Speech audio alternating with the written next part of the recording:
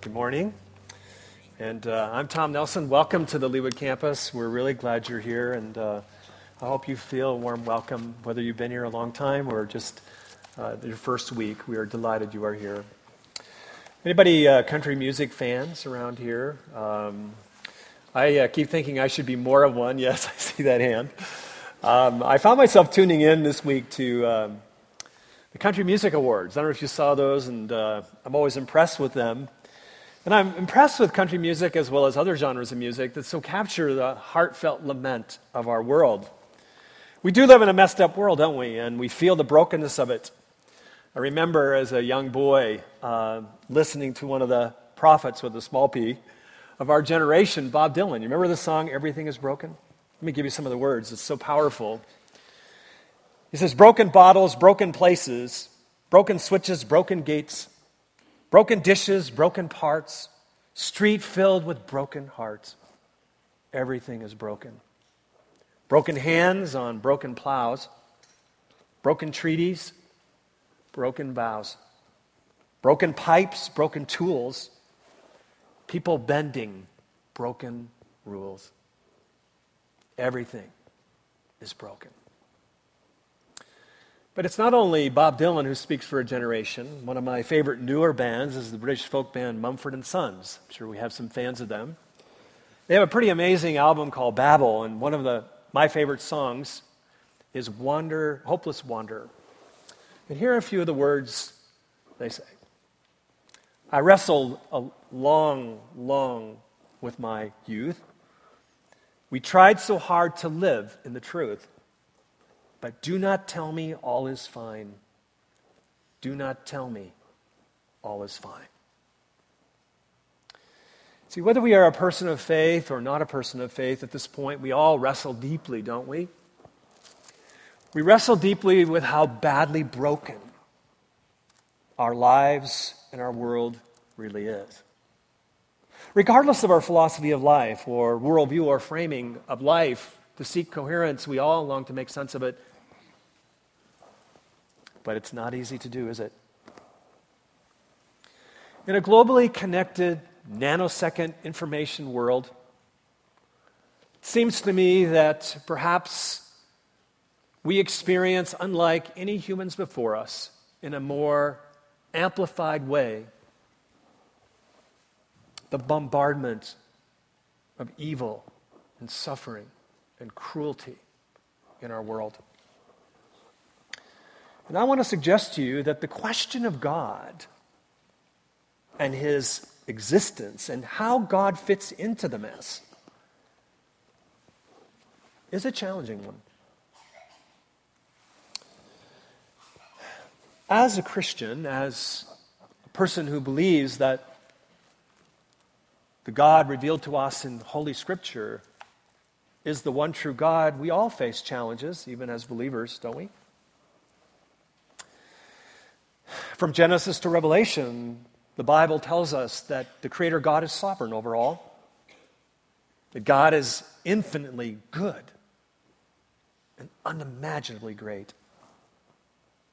God who cares, a God who is in control. Yet we find ourselves, don't we, stretched, our faith hanging on a thin thread to the breaking point when we encounter so much evil and suffering and pain in our own life, let alone the world around us. I want to suggest to you that there are times in our own personal journey of faith and in our collective experience as a local church when life simply doesn't make sense. When our relationships implode around us, when terminal illness strikes a precious child, when death snatches a loved one in the prime of life, when dreams are shattered before our eyes, when our business fails, our job is terminated, when our earnest prayers before God of a good prayer go unanswered. We cry out to God, don't we? I do. We say, God, where are you? Why don't you do something about this mess? And in those moments of quiet desperation, we feel God has let us down. God seems way too distant, too unfeeling, too detached. I think this is true for all of us. And we wonder at points in our faith, especially in God's haunting silence, if we can really believe in him anymore. Now, I have never run a marathon. I'm not sure I have it in me yet. Maybe, perhaps. I've run shorter races, but marathon runners tell me across the board of the experience that's a pivotal moment in the race, sometimes at 18 miles. It's called hitting the wall. It's that moment in running a race when everything around you, your body screams out, you cannot take another step. That the race is all over for you. I want to suggest to you that people of faith face the same wall. And if you're younger here today and younger in your faith as a person, let me suggest to you that the most robust faith in Jesus Christ encounters the wall, the mysterious wall of the unexplainable, the wall of evil and suffering and cruelty and difficulty in the world. All of us hit the wall. And the question for us today, wherever we are, is can your faith, can my faith survive hitting the wall? This is the question that confronts us today across the canyons of time for 2,600 years. 2,600 years ago, a man named Habakkuk hit the wall of faith. Would you say that Habakkuk is not a common name? I mean, have you ever run into a Habakkuk? I've asked that question. I've never had anyone raise their hand. Anybody run into a Habakkuk? And we know from the Hebrew text that this name really doesn't have meaning. I mean, there's people that speculate, but there's really no meaning of the name, which is unusual in the Hebrew text. But nothing is missed in God's inspired word. There's something going on, even with the name. There's an irony. Because the uncommon name of Habakkuk points us to a common experience, to a truth that transcends time and culture and space and gender. And that is the uncommon, very common wrestling. The common problem of all humanity is how do we hold on to faith in God when life just doesn't make sense? If you brought a Bible with you, electronic or paper, I'd like you to turn to Habakkuk. Good luck. And if you don't want to go back to the table of contents, I do that sometimes. I had to memorize the order of books in the Bible when I was a kid, and I still can't find Habakkuk. If you're really brave of heart, it's between Nahum and Zephaniah. Good luck. So go back to the table of contents if you need to, wherever you are, scrolling the electronic Bible, whatever it is. Don't be brave of heart. I want you with me and not looking for the book, the whole sermon, okay? So if you have your Bible open, I want you to follow along. This book is an extraordinary book. And let's enter into it, understanding the historical context. We find ourselves in the 6th century BC. And in this time of Old Testament history, God's covenant people are mired down in the unthinkable morass of idolatry and injustice. We might say that they've lost their loving feeling toward God and toward their neighbor. And looming on the horizon is the geopolitical superpower called Babylon, just north of Judah and Israel. This rising geopolitical power is known already across the ancient world as a savagery kind of people. Blood, plunder, and conquest is what they breathe.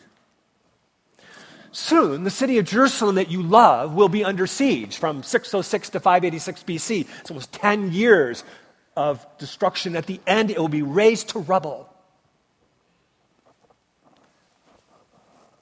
Habakkuk looks at the storm building on the horizon over the nation of Judah. And he sees and smells and feels the trembling of the ground of violence, cruelty, hatred, and injustice. Babylon is ready to pounce like a leopard and be as voracious as a wolf. So Habakkuk cries out to God. He believes in God. He prays to God. He cries out to God. He questions God. And as we enter this text, he is trying to hang on to a thin thread of faith in God. And he hits the wall of faith in the deepest sense of sorrow and foggy bewilderment. If you want to remember Habakkuk, think of this. Hashtag bewildered prophet. The structure of this text is important to see before we dive into it. We are given a specific literary genre, or genre, if you want to be technical, of lament. What is lament? The word lament means complaint. And what lament does in the Old Testament text is it gets our complaint out in the open from the gut, and it gives it emotional air to breathe. You'll notice in our text, and we're going to go through chapter 2, verse 1, there are no chapter breaks in the original language. This is the text we're going to look at this morning. The flow of the text is like this. First, there's a lament to God, Habakkuk's first lament, in verses 1 through 4, which have been read to us. Then we hear God's response back to Habakkuk in verses 5 through 11. And then finally we hear Habakkuk's second lament to God in verse 12 through chapter 2, verse 1.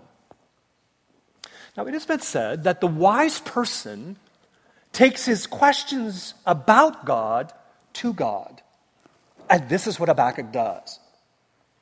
In this text, he raises two questions that you and I raise in our journey of faith too. Especially, not if, when our faith hits the wall. First question that he will address is, God, why haven't you answered my prayer?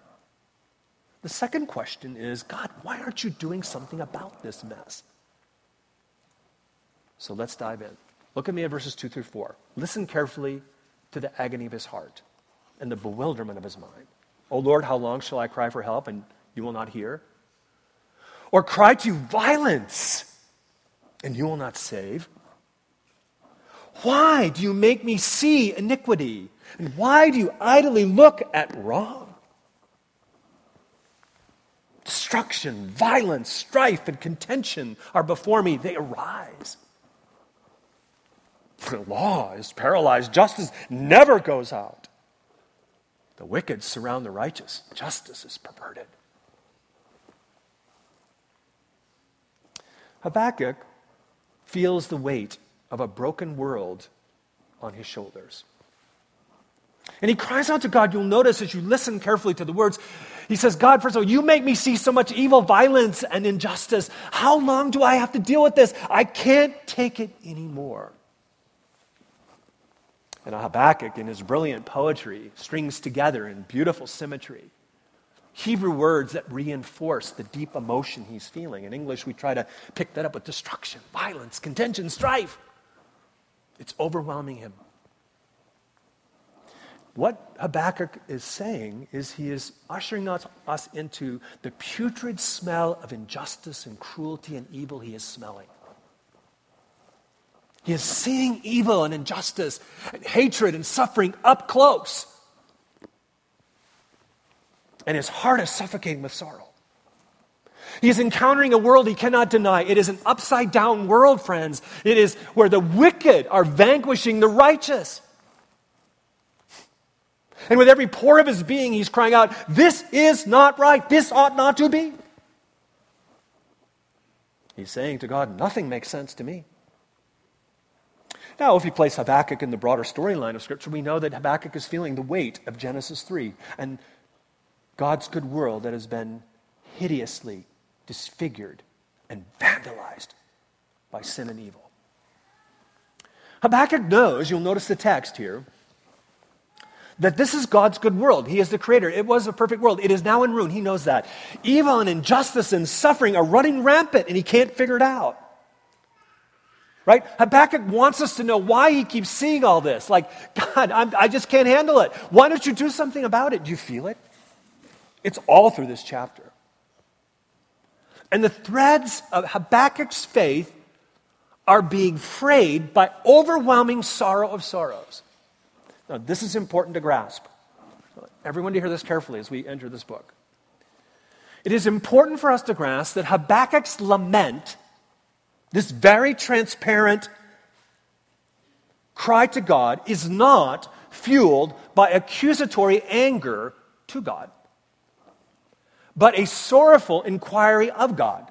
In other words, listen carefully, Habakkuk is not so much blaming God as he is completely befuddled. He is bewildered by God, and his faith is at a breaking point. So in bewildering sorrow, Habakkuk cries out to God, basically, God, you keep standing idly by watching all this. And notice the text, you have two emphatic whys. Why, Lord? Why? Isn't that the question we ask? Isn't it the question we ask one time or another in our life, or many times? Isn't that the heart-wrenching question that overwhelms our soul when our faith hits the wall? As a pastor, I see this often. I often find myself in the confusing and churning and mysterious wake of sorrow and evil and suffering. I find it in many ways. I confront it, I smell it, I taste it, I wrestle with it, I hurt with it. Many people of strong of faith find themselves at a breaking point of faith. Young parents dealing with the loss of their precious child. A newly widowed mother and her children facing an uncertain future. A fellow urban pastor who calls, whose broken-hearted and fearful congregation has just experienced another shooting, the destruction of a precious teenager in our city. And with hearts broken, tears running down eyes, people look at me and say, Tom, why? And I hear the cries. I hear the fearful minds and hearts. I do. Why, God, why? Why are you silent? Why didn't you answer my prayer, God? See, Habakkuk is not only feeling, he knows something's coming. He feels the fear and the weight of judgment on their nation. So part of this agony of his heart and bewilderment is he's anticipating a very difficult scenario ahead. Have you been there? What fears do you face in your life? What are the scenarios that keep you awake at night for you, your children, your grandchildren, our nation? Your life. This is right where Habakkuk is. He's in the churning wake of so much brokenness and suffering of his people and the fear that lies ahead of them. He lays out his lament to God. And God does respond, doesn't he? If you notice the chapter and you read it closer to this week or today, you'll notice that Habakkuk does not expect this response, nor does he want it. Look at me at verse 5. God says to Habakkuk, look among the nations, see, wonder, be astounded, for I am doing a work in your days that you would not believe if were told. One of the things in the weeks ahead you're going to want to keep seeing is the many word plays of the word see. There are many words, Hebrew words of see, look, wonder, be astonished. And God wants Habakkuk to see. There is stunning poetic structure in verse 5. 4 imperative verbs are lined up like dominoes. Imperative means an urgency. And God says to Habakkuk, look, see, wonder, be astonished. Remember, Habakkuk has complained, God, why are you standing idly by? I can't see this anymore. And God responds to Habakkuk in verses 6 through 11. You can look more carefully at that. Habakkuk, I am doing something. I'm really doing something. You know those Babylonians? Habakkuk knew them well. Those bloodthirsty conquerors who are swift as leopards, notice the text, ravenous as wolves. I'm using them to accomplish my purposes. But that's not what Habakkuk wants. That's not what he wants to hear. And you'll notice if you have your Bible open, this sudden and abrupt literary shift in 12 and 13. It's as if God is not done speaking and Habakkuk interrupts him with another complaint. He says, God, you have not answered my prayer. Why aren't you doing something about this mess? When you could do something about this mess. So look at verses 12 to 13. He says, are you not from everlasting? It means eternally past, more history, from ancient history. O Lord my God, listen, my Holy One. We shall not die, or some texts say you shall not die. There's a textual issue there. O Lord, you have ordained them as judgment, and you, O Rock, have established them for reproof. You who are of pure eyes and to see evil and cannot look at wrong, why do you idly look at traitors and are silent when the wicked swallows up the man more righteous than he? Habakkuk, is so completely bewildered, so befuddled, so sorrowful by God's apparent unwillingness to intervene and deal with the evil and injustice that is in front of him. And Habakkuk is saying, God, why aren't you doing something about this? He's also saying, notice, God, I know who you are. I know who you are. I know what you're capable of. Your character and power is there. You are the eternal one. He uses the word Holy One, you'll notice.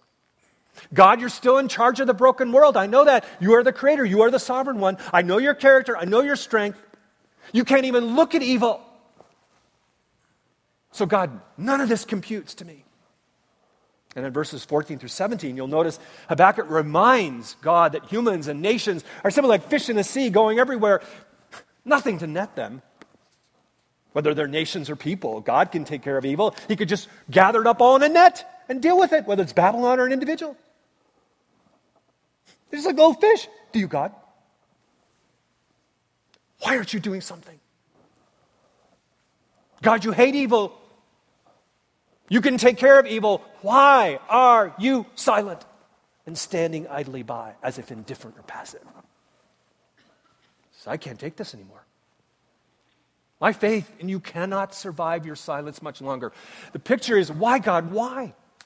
I'm not seeing it. I'm not feeling it. God, you can do something. Have you ever been there? I have. In my faith journey. One Old Testament scholar brilliantly captures this. And he makes this statement, and I think this captures so much of where Habakkuk is and where you and I are, or we will be at some point in our faith journey. This scholar writes, as he unpacks the Hebrew, he says, a silent heaven, it has been said, is the greatest mystery of our existence. I'm going to say that again. It's such brilliant insight. A silent heaven, it has been said, is the greatest mystery of our existence. This is where Habakkuk is. Yet we will see in the days ahead, and as we move forward, God's apparent silence must not be interpreted that he does not hear, that he does not care, or that he does not speak. But boy, we're held into the tension of dissonance here. The book of Psalms has much lament, doesn't it? Much like Habakkuk. For example, Psalm 5 begins with, "Oh God, give ear to my words. Consider my groaning." Psalm 10, you may remember this. Why, O Lord, he starts, this is David. Why, O Lord, do you stand far off? Why do you hide yourself in time of trouble? If I translate that today, God, why aren't you interested in my marriage? In my family, my job, and all the suffering and injustice I see around me? Why? See, Habakkuk confronts us with raw reality. And he raises the question to the reader, the thoughtful reader who understands the text. So how can faith in God survive the apparent silence of God, okay? How can your faith survive? How can your faith survive the seeming passivity of God, the apparent indifference of God? How can it survive when it hits the wall? So Habakkuk gives us 3 timeless truths that help us when our faith hits the wall. The first one is that we are to pour out our heart to God. God, Habakkuk reminds us, can handle it. In fact, God welcomes it. Did you hear that? Sometimes I think, especially if we've been in church a while or we've been in the Christian faith a while, we think that for me to express an honest lament to God and frustration and complaint to God is unspiritual. Or expresses we don't have faith in God. But Habakkuk and the Psalms remind us of an important truth to wrap around your heart and mind. That honest lament, heartfelt lament does not weaken faith, it deepens it. Habakkuk is unusual. It's a hidden jewel, but it's also an unusual book, an unusual prophet than all the other prophets. Why? Because in this case, in the other prophets, most of the time, the prophets receive a message from God for God's people to inform them or encourage them. This prophet receives words given by God so we can join him in lament over the suffering and evil of the world. God, the God of lament, welcomes our lament so much, he gives us sacred, inspired words to lament with him about the evil and brokenness and sorrow of his good world gone to ruin. The God of lament, do you think about that? Do we grasp it? The God of lament invites you and me to pour our hearts out to him and with him. To be transparent and honest, to groan with him and the Spirit of God and all creation that longs for the day when all will be made well again. When evil and suffering and cruelty and pain will all be caught up in the net like a fish. Forever. Lament is expressed with sorrowful inquiry of God. It is not accusatory blame at God. But lament, a bewilderment, an inquiry, an identification is corporate praise to God. It's a sweet aroma to God. This is why so many Psalms have a lament genre, either personal or corporate. And remember, the Psalms, if you've read the Bible, are the Old Testament book of like a hymnal or the Book of Common Prayer of our day. Lament is important. When we pour out our hearts together with God and to God in regard to evil and injustice and suffering of his good and broken world, we identify with God, we join in with God who hates and laments evil and injustice and suffering. So when our faith hits the wall, Habakkuk reminds us to pour our heart out to God. He can not only handle it, he welcomes it. Because honest lament does not weaken our faith, it deepens it and is pleasing to God. Now the second truth emerges as well. And that is, we are to be angry and sorrowful about evil. The writer James reminds us of this, and we often misunderstand this verse. Be angry and do not sin. And we often restrict it to relationships of interpersonal nature, and that's good. But the broader storyline of Scripture is, what is James saying? We are to be angry. The question is, what are to be angry at? There is a holy sense of anger. So what gets you angry, my friends? What gets you angry? And Habakkuk reminds us that there is something that should get us really angry. And that is the presence and destruction of evil in the world and all the pain and injustice and cruelty and suffering that comes with it.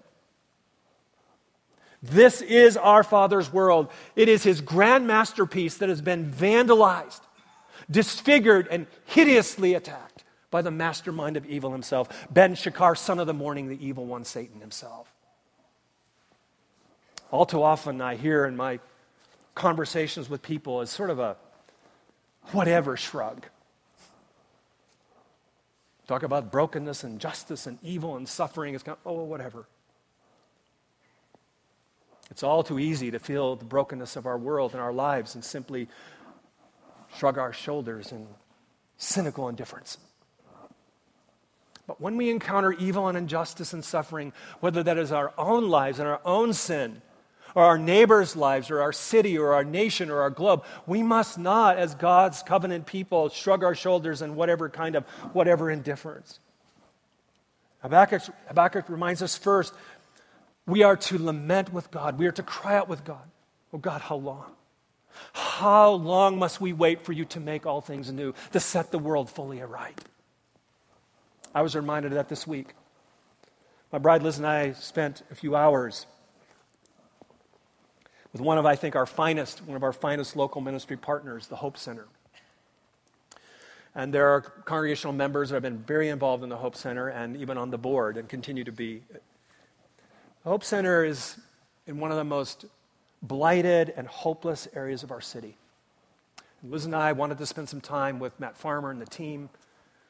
And we spent time at the new Benton Garden that allows vegetables and a lot of aesthetic and utility beauty for many of the most desperate neighborhoods of our city.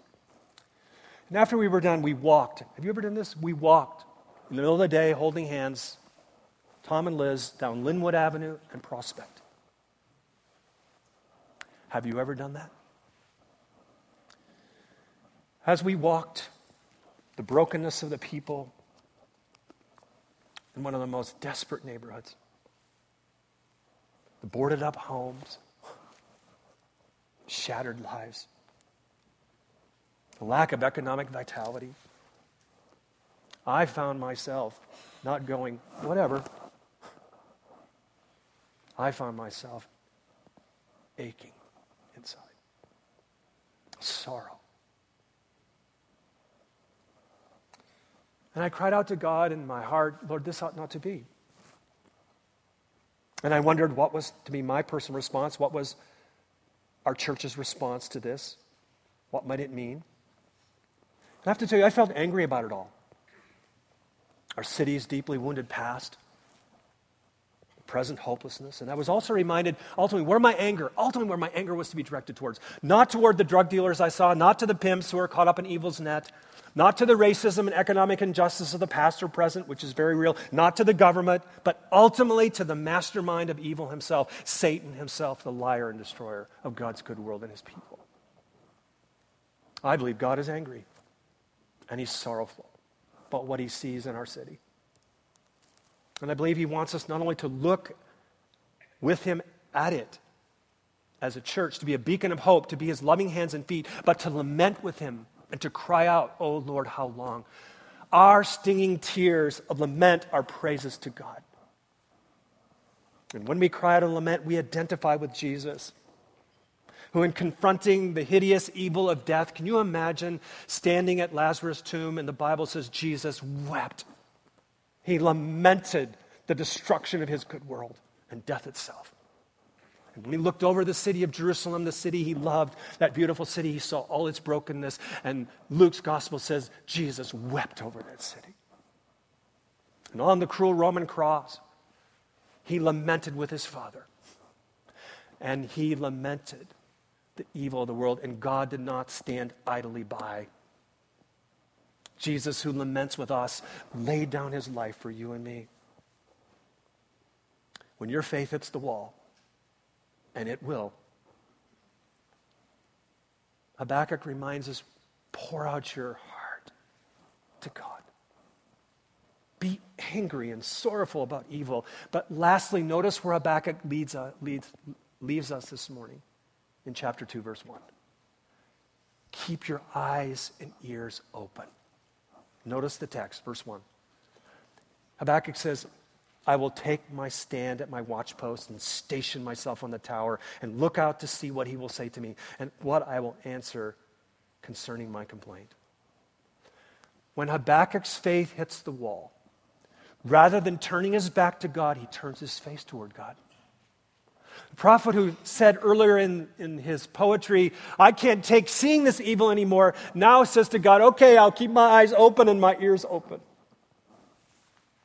Things don't make sense to me, God.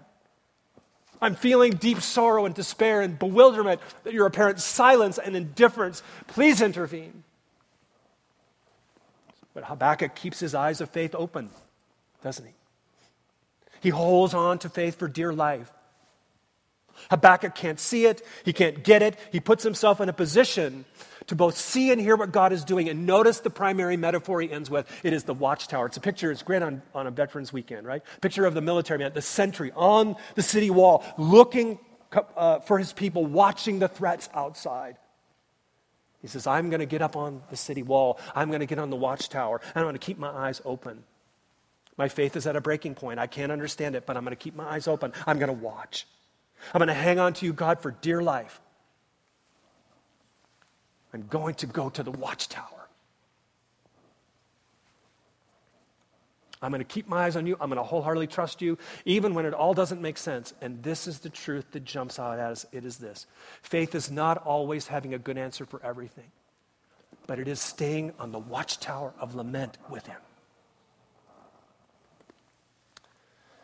When evil threatens to overwhelm your belief, when satisfying answers are elusive to your finite grasp, a faith that deepens and makes it through the wall is one that cries out to God, friends. One that tenaciously holds on to God and will not let him go.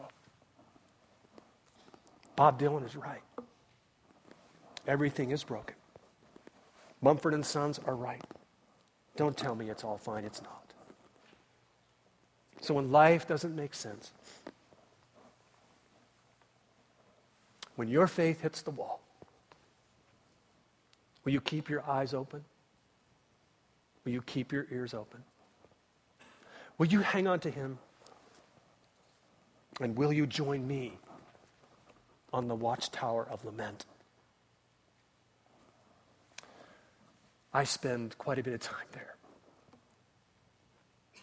Oh Lord, how long? How long? Let's pray. Oh Lord, we cry out to you and with you. How long will you wait to return to this sin-ravaged planet? How long, O Lord, will you make all things new?